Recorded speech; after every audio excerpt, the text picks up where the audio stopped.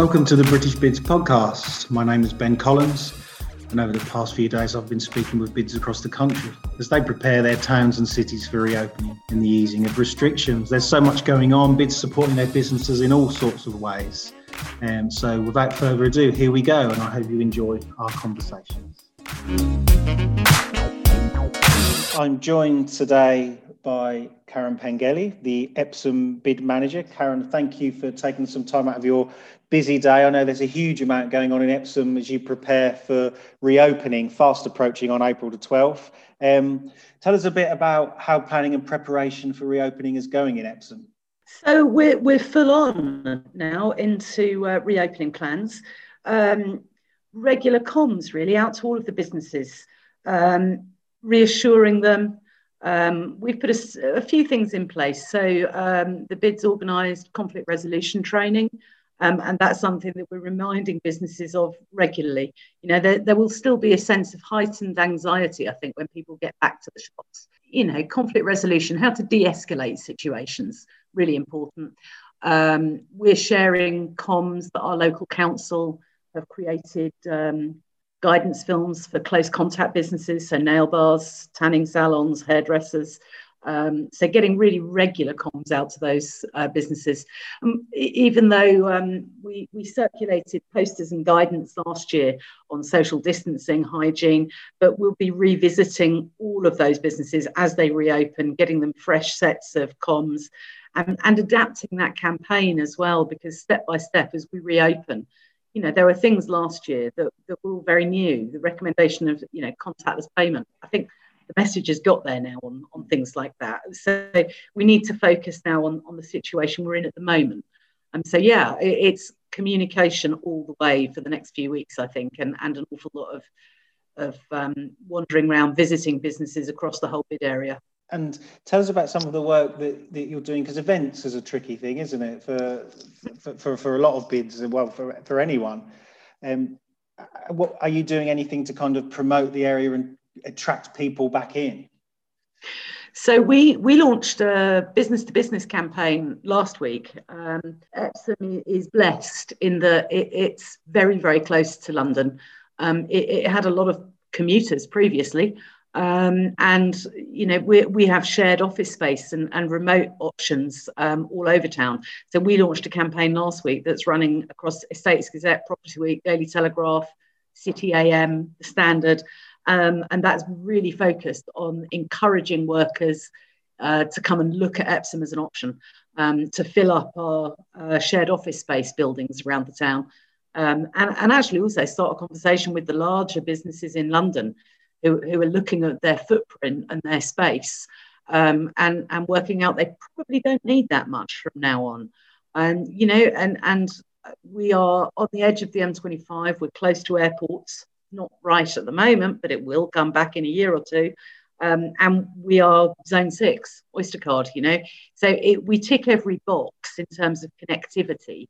And I think that all of our businesses know that having a healthy population of workers in town really works in terms of discretionary spend on services and lunches, and you know, it helps out our hospitality and food and beverage sector as well.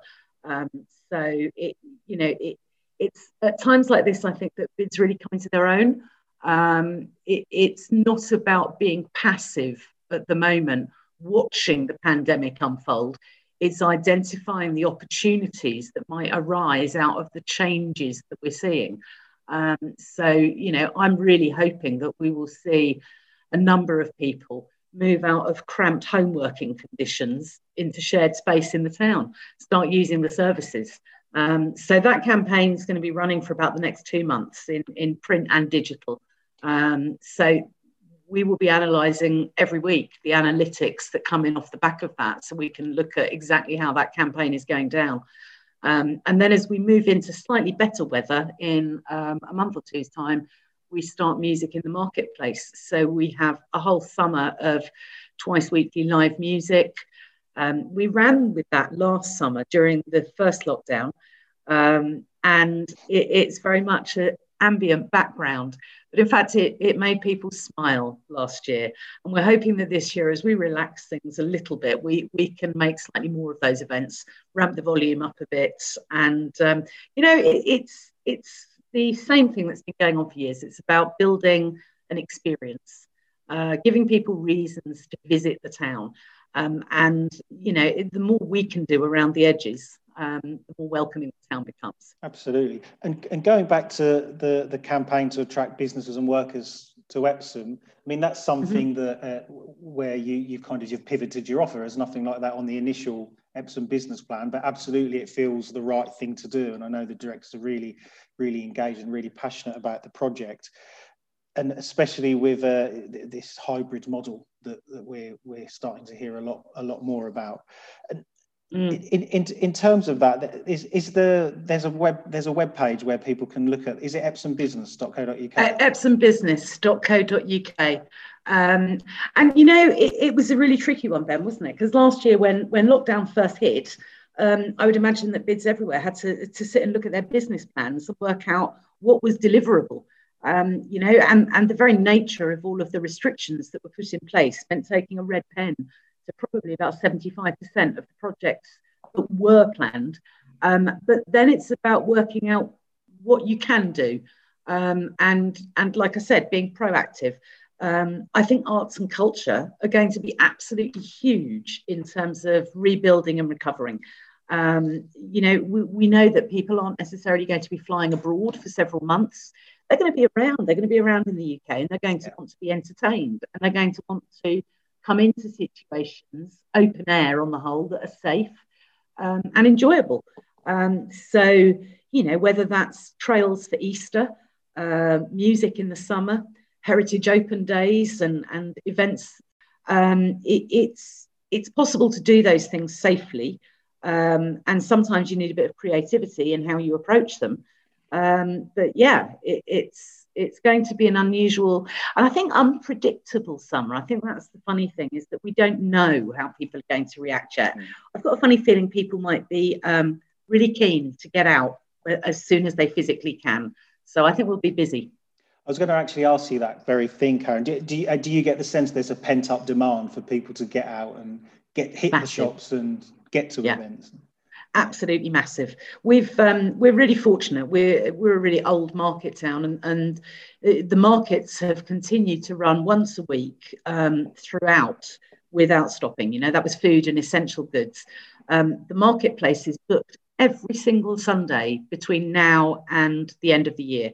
We have vegan fairs, taste of the world food markets, got farmers markets, antiques, crafts. So we have different things every single weekend. And the numbers have held up, even through lockdown. There is a pent-up demand, and I think we're going to see it really, really go slightly mad, maybe.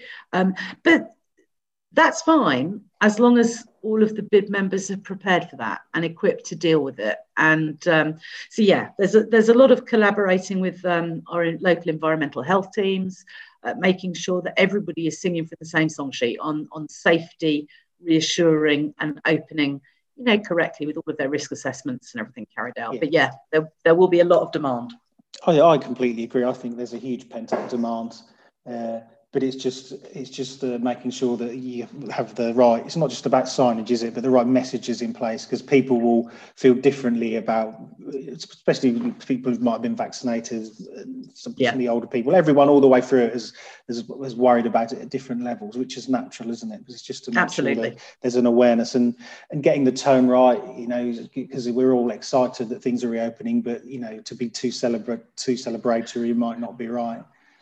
No, you're completely right, and that's a really careful one to tread. And I think every place there will be slightly different. It depends on their demographic and their local population.